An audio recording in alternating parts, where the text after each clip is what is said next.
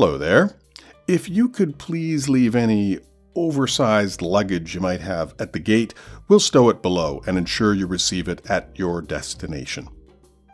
Sorry, what's that? You're not traveling by air these days. Oh, well, neither am I, to be perfectly honest.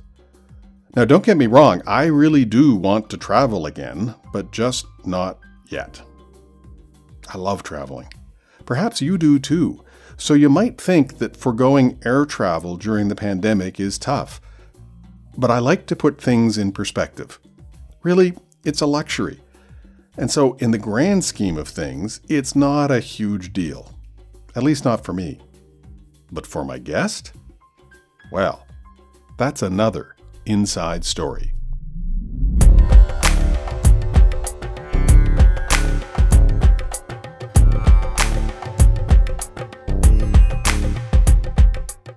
Today on Inside Stories, we're speaking with Richard. Now, for a change, we're not going to reveal his last name or the specific place where he works, but I can tell you this much.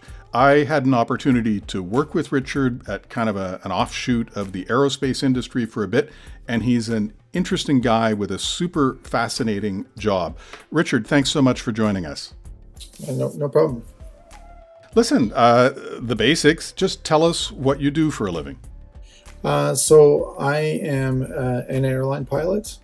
I've been in aviation for about 26 years. And I got to the airline industry later on in my career, so only about 5 years now of that. It's been in the large aircraft airline industry. How did you start out? I mean, the obvious answer is at the beginning, but what got you into aviation? I think I like mechanics, physics, and technology. When I was in high school, that was something I was really interested in. And I was doing a cross-country Canada road trip after high school just for fun, and ended up in Vancouver. And I went for something called a FAM flight, or a familiarization flight, at an airport in Vancouver. And just went up for half an hour. Just it was on a whim, pretty much. And after that, I was hooked. So I came back from BC and started into my training right away.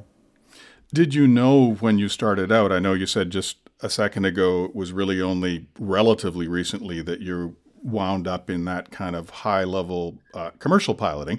But did you know when you started out that would maybe be your end goal? Yeah, I wasn't in a big rush. I know a lot of pilots have a real ambition to fly the heaviest or the biggest aircraft. For me, I really enjoyed multiple different things I did.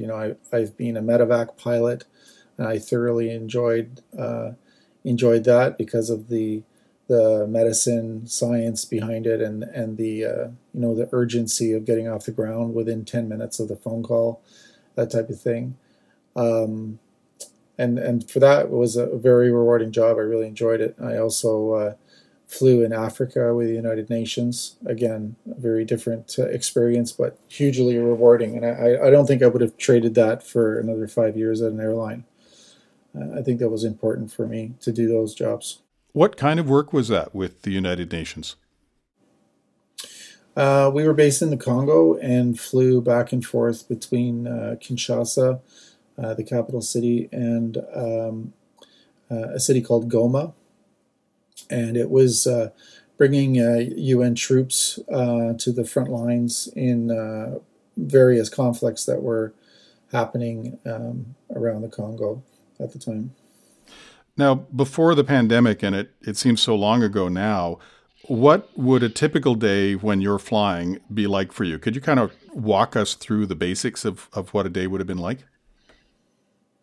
Yeah, so I was flying a fairly large aircraft, 350 seats or something around there.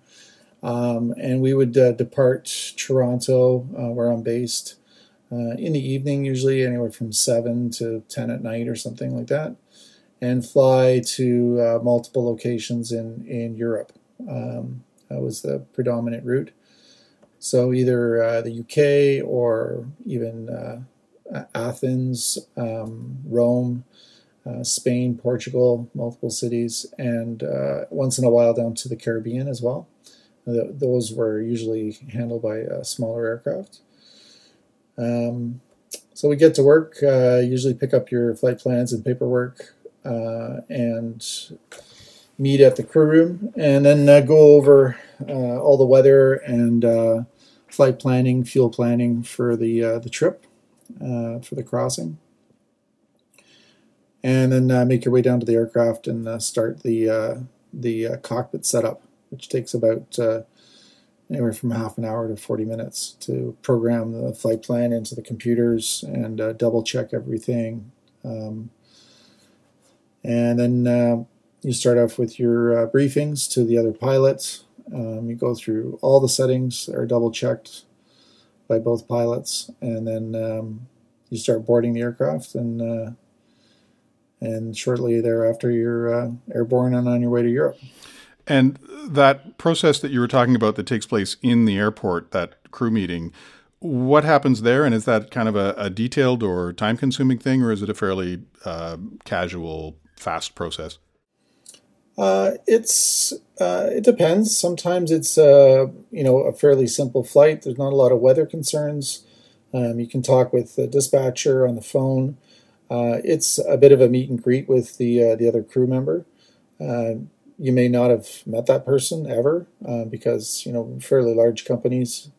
There's a good chance you've never met a pilot before when you show up to fly with them. So a bit of a meet and greet, and then a review of the flight plan. So it can get fairly technical if there's issues like weather or maintenance issues or special passengers, things like that.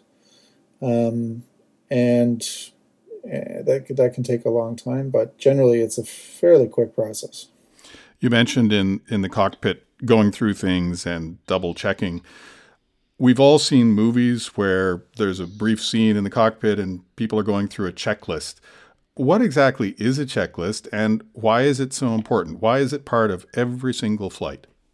Aviation has learned through the worst possible methodology over time, which is crashes, where everybody dies, and that's really tragic. And so we take those lessons very, very seriously. And I would say a large portion of aviation disasters these days are caused by human error. And it wasn't until, I'd say, the last 15 or 20 years that the industry came to the conclusion that humans make errors, and there's no way to train someone or to just hire the right person or anything like that. Everybody makes errors, experts, new people, doesn't matter. So the way they control that is with something called an error trap. So when we make an error, we have two people in the cockpit, and one will notice the error, or procedure will make the error present itself, and or computer systems on board. There's lots and lots of checks and balances which will bring the error forth. And checklist is one of the methods that error traps. So we do what's called a read and do.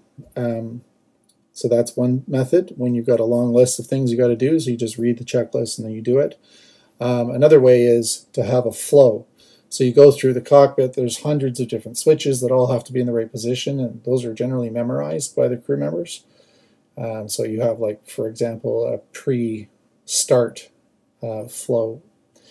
Go through all the switches in a particular pattern, put them all in the right order, and then you go through a checklist of the critical ones that are going to cause problems later, and read the item to the other crew member, and the other crew member checks that item and says, yes, that is in the correct position, or check.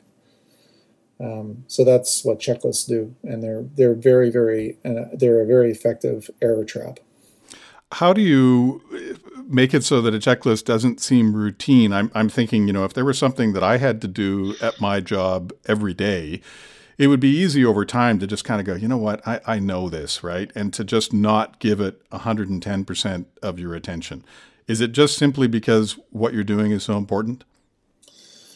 Yeah, I think there is well documented cases again, where there's been a crash or a major incident, and it comes back to those human errors. And what you're talking about is something called SOP drift, or standard operating procedures, drifting away from them. And that really comes down to the professionalism of the pilots and also the culture of the company that they work at. Many companies that have failed and gone through accidents had a bad culture where different pilots would do the same task in different ways because that's the way they wanted to do it. And that's really bad. As I said before, you could meet a pilot in the crew room and have never met that person before ever. And we get into a plane and it's like being a member in an orchestra. You have to play your part. So standard operating procedures are the only way to ensure everybody plays the right part every single time. And it's absolutely perfect. I've read a couple of longer articles in Vanity Fair or New Yorker about airline disasters where the journalist in this case, I think his last name is Longewitz, but he is also a pilot, so he understands the technical procedures very, very well. And some of the investigations that I've read where human error has been involved, it's like there's been a lapse of judgment or someone made a decision because they felt pressure on them. And I've read further that there's a whole area of this that's known as human factors in aviation. And could you just briefly explain what that human factors means and how we try and use what we know about human factors to prevent incidents from occurring? Yeah, so human factors in aviation can have a wider application, but I think what you're referring to is what's generally referred to as called hazardous attitudes. So in Canada, we study some of the major hazardous attitudes that have led to incidents and accidents, like machoism or resignation or impulsivity. These are some examples of them. In the past, a good example of a hazardous attitude was in the US, there was a lot of military pilots pulled out of military service and then put into the airline industry. And the captains tended to be very authoritative, and they somewhat belittled the first officers. In some other countries around the world, due to social pressures, this is very common as well. So what happens is the aircraft gets into a situation, whatever gets it there is irrelevant, really. But the first officer notices the problem. The captain doesn't. And the first officer doesn't feel like he can speak up because the captain's being very authoritative, or maybe it would dishonor the captain. And the situation is allowed to progress to a very dangerous state before something is done. Or in some cases, it progresses to the point where the aircraft is actually crashed and everyone was killed in the incident. So these are something that we try and study, and I go back to standard operating procedures because it's very, very simple to identify a standard operating procedure for a given task. And as soon as you step outside of that procedure, both crew members know instantly that you're kind of in the gray area and you shouldn't be there unless there's a very good reason to be doing it a different way. So you remove that problem where people don't want to speak up because you just made it a rule that they have to speak up, and maybe the captain won't be offended because he knows it's an SOP and he's expecting someone to speak up. So again, these issues have been sort of minimized to the greatest extent possible by SOPs. When the pandemic hit really kind of in March in North America, things happened fairly quickly. People were being told, don't travel. If you are abroad, come home. How quickly did you realize this was going to impact your work, and what was that like for you? Initially, I didn't really think it was going to be that bad. And then we started to do repatriation flights where we'd fly somewhere empty and just bring people back. Then I knew it was pretty serious. And I remember my last flight was down to the Caribbean and back. And it was pretty shocking to realize that that's it. I think for a really large portion of the aviation industry, in the pilots anyway, piloting is carried in your persona somewhat and your identity, and for the industry to have that just sort of ripped from under them is being extremely hard for a lot of people. I can imagine, and I imagine it must have felt really pretty eerie to be flying an empty aircraft down and coming back with people. It just must have been so tangible in a way that those of us who were not flying aircraft full of people and bringing them back home would not have an understanding of. What was going through your mind when you were having time to reflect on those days? I think I was thinking about the company, the airline. I mean, to fly a big jet like that empty is incredibly expensive, and for the government to be making this instant change to everything we did. These airlines are operated on a very thin margin of profit, and this is something that just it's unadaptable. You can't change fast enough to deal with something like this big. Have you been in touch with other pilots during the pandemic, and if so, what are you hearing from them? Yeah, I've talked to lots of other pilots, and it's a very, very serious situation. When you go flying, the guy sitting next to you or the girl sitting next to you could be,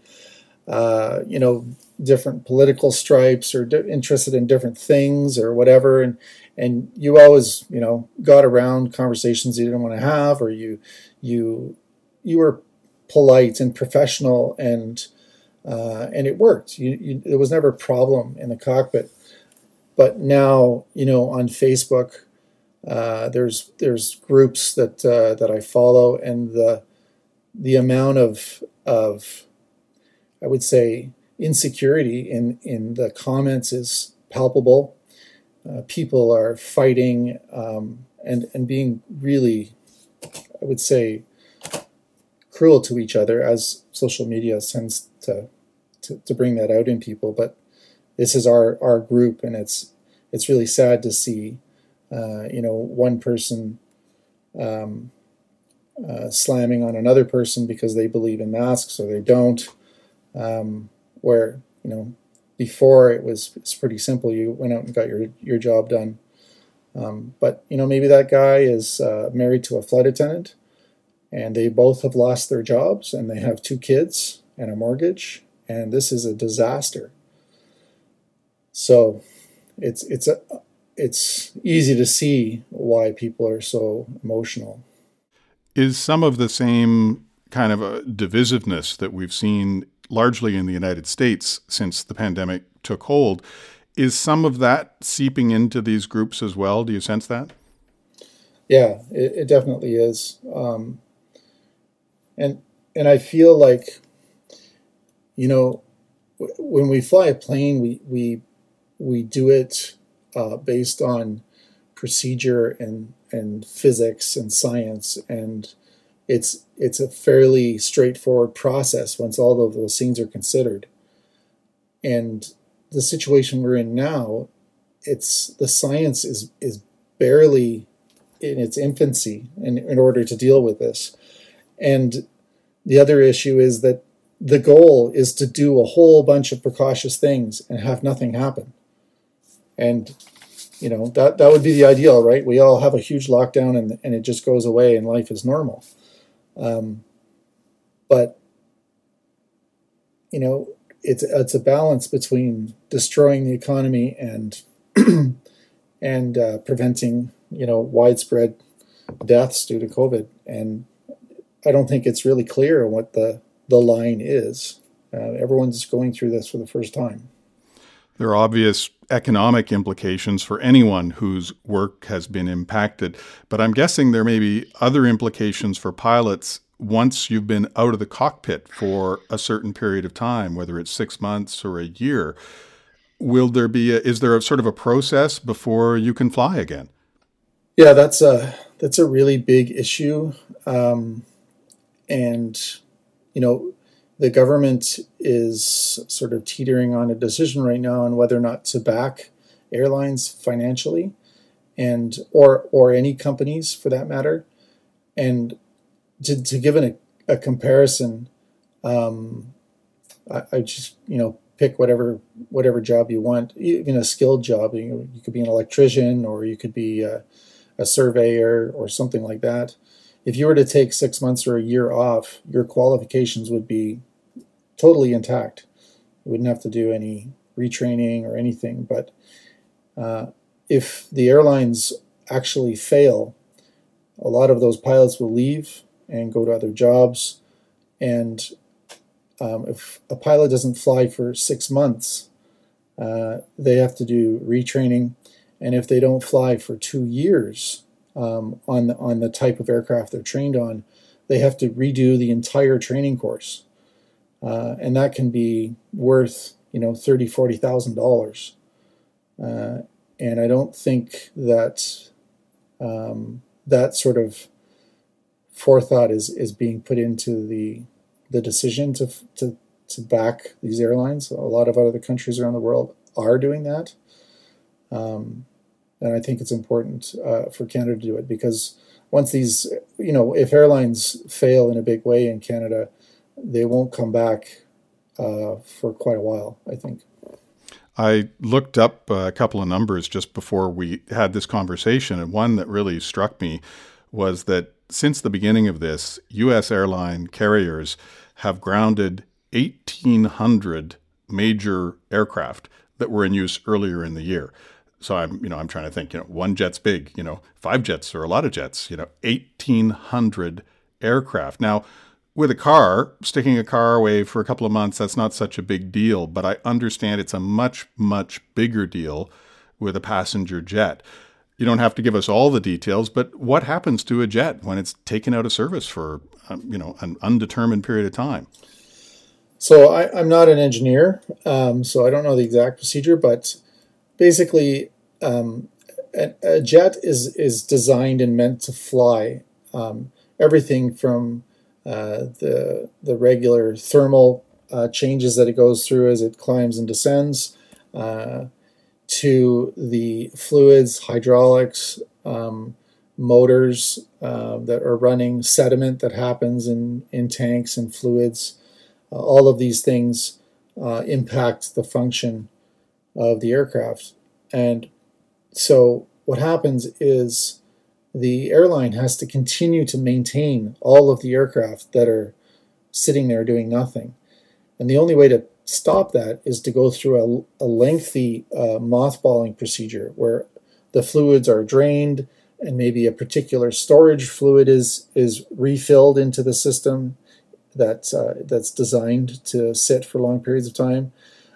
It's also quite an expensive procedure. And then to reverse it again is also extremely expensive. And, some airlines are spending millions of dollars a month on leases for aircraft that would have been generating revenue and now are sitting on the ground. So the ramifications of this are just colossal for airline operations.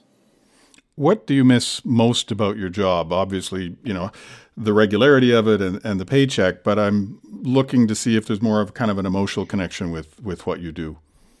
There's an experience that maybe only pilots can relate to, but it's amazing to go to work on a rainy, cloudy day, and maybe it's been like that for a week, and you get in the plane and you take off and you climb out over the clouds, and when you pop out on top of the clouds, it's sunny and it's like this ocean of white fluff. It's quite an inspiring experience, and I miss it. I really do. If we look back on aviation history, there's a really rich tradition of, amazing firsts, first crossings of, San Francisco to New York. And of course, Charles Lindbergh crossing the Atlantic to Paris in the Spirit of St. Louis comes to mind. Is there one aviation feat that you really admire? And if so, why? I think that some of the more recent ones were, I think it was called Voyager. They flew all the way around the Earth, nonstop. And I actually saw that aircraft at the Aviation Museum in Washington. It was a fairly remarkable design. That's a pretty amazing one. And we're getting into things now where you have solar powered aircraft that can fly indefinitely. They charge enough battery power to keep it running at night and recharge during the day. I think those are pretty incredible.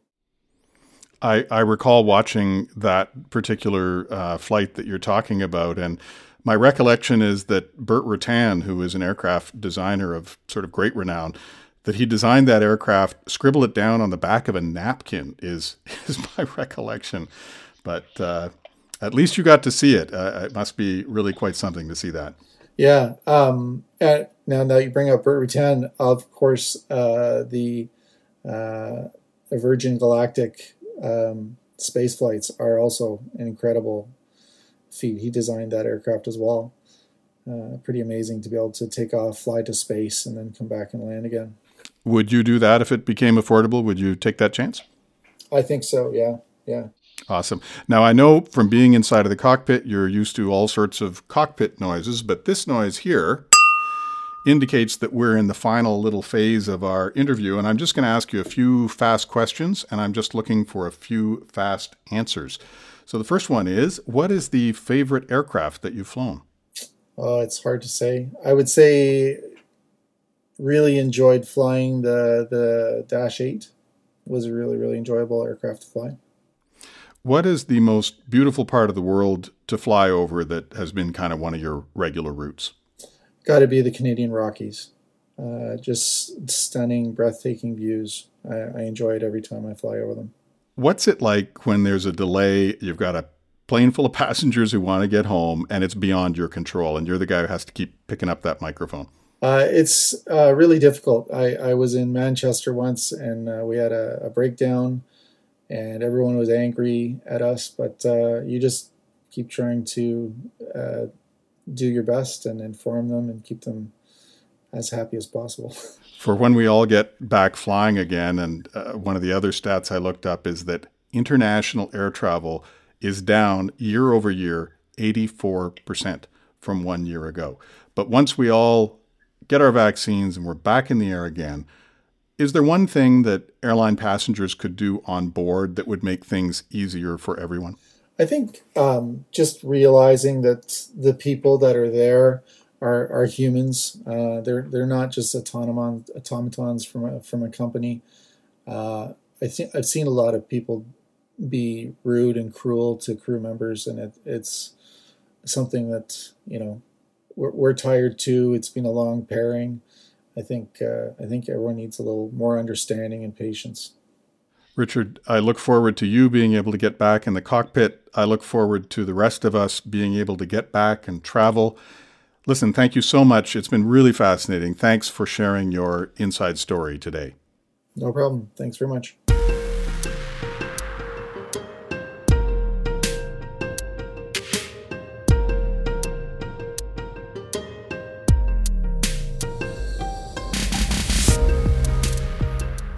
You know, there was something Richard said that really stuck with me.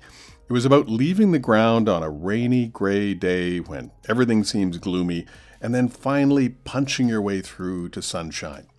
It's like a different world, transformed from the one you left behind. And you know what? I like to believe this pandemic will resolve kind of like that. It will take time, it will take patience, and it will take science. But that sunshine is coming, and honestly, truly, I really can't wait until humanity once again can stand together in that sunlight. I'm Scott Simi, and you've been listening to Inside Stories.